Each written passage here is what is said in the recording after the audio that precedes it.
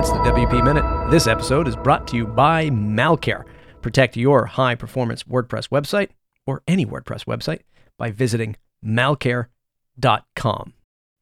Welcome back, dear listener. Got a bit of a variety show for you today. We're going to cover meeting our author here at the WP Minute, Eric Karkovac. He's currently doing a 3-part series about the impact of full-site editing on the WordPress freelancer.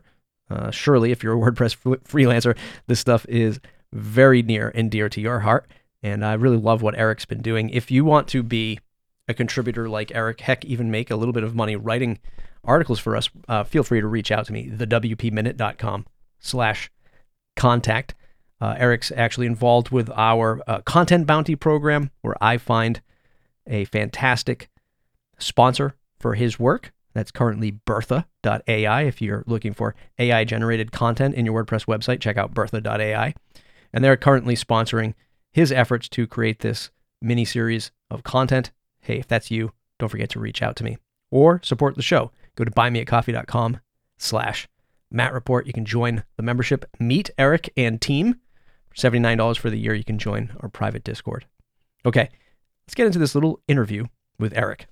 My name is Eric Karkovac, and I'm a web designer with over 25 years of experience, and I've been a writer for about the last 10 years. So here's what I'm curious about. In terms of overall WordPress growth, the software, is it more important that freelancers have a great development tool or that end users are happy with a website building platform? I think it's an interesting question because on one hand, a lot of what WordPress is doing these days is geared toward end users and people who aren't professional designers. But at the same time, I think freelancers are the ones who are going to sell WordPress to their clients. If freelancers aren't comfortable with what's going on, they may use other tools and then introduce their clients to it. So I think WordPress really has to please freelancers and not just focus on the folks who are end users at this point. So I recently put out an opinion video about how the future of page builders is Gutenberg. I'm obviously going to be either right or wrong based on that opinion. But what are your thoughts? Will page builders double down on their opinionated approach to doing layouts and building WordPress websites? Or will they forego those opinions and just really adopt and adapt to Gutenberg? I think page builders are going to continue to do what got them to this point. There's still a market for Gutenberg alternatives out there, and I don't think that any sort of merging with Gutenberg's technology is going to be beneficial for these products in the long run. Okay, so if you were starting your freelance career today, would you go all in with full site editing and Gutenberg? Or would you go to a page builder and some other complete solution? I'd go for a block theme that is pretty much a blank canvas, that isn't opinionated in terms of layouts or fonts or anything like that, so that I could build a website from the ground up the exact way I want it.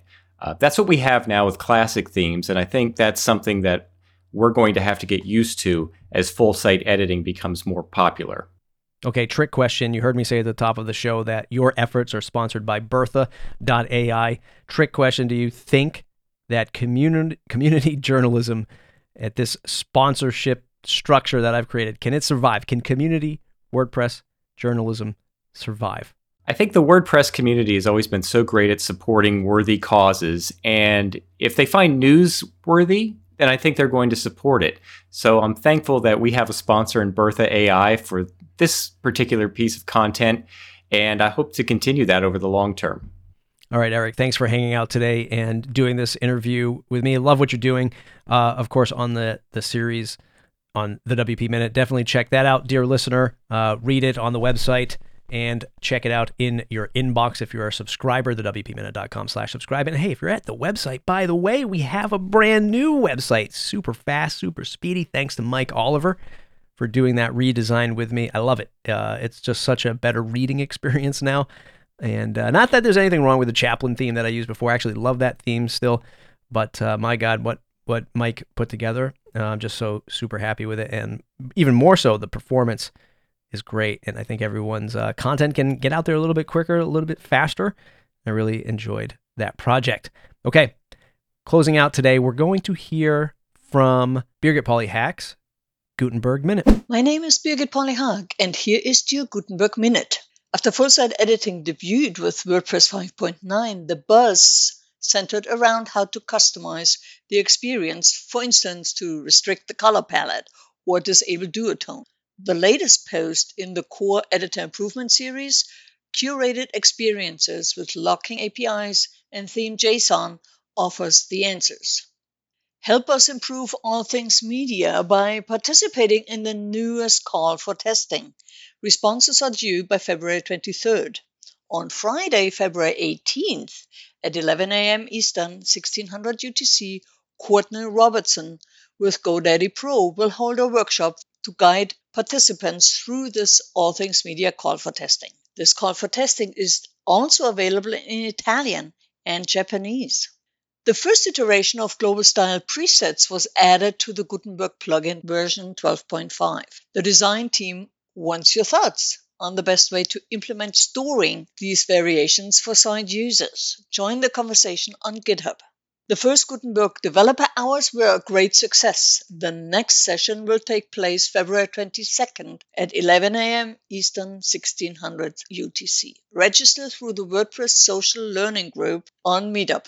Keep up with updates to the blog editor via the Gutenberg Changelog podcast at gutenbergtimes.com/podcast. Goodbye. Until the next time. Thanks, Birgit, and thanks you, dear listener, reader, subscriber at thewpminute.com/subscribe. If you want to support the show, go to buymeacoffee.com/mattreport. That's how you can support our efforts of community WordPress journalism. Or should I be saying WordPress community journalism? This is community WordPress journalism. Go to buymeacoffee.com/mattreport. Join the private Discord. Get your voice heard in the weekly WordPress news. And if you want to become a contributor like Birgit, like Eric, and like others, reach out. Let me know that you're interested in creating some content here.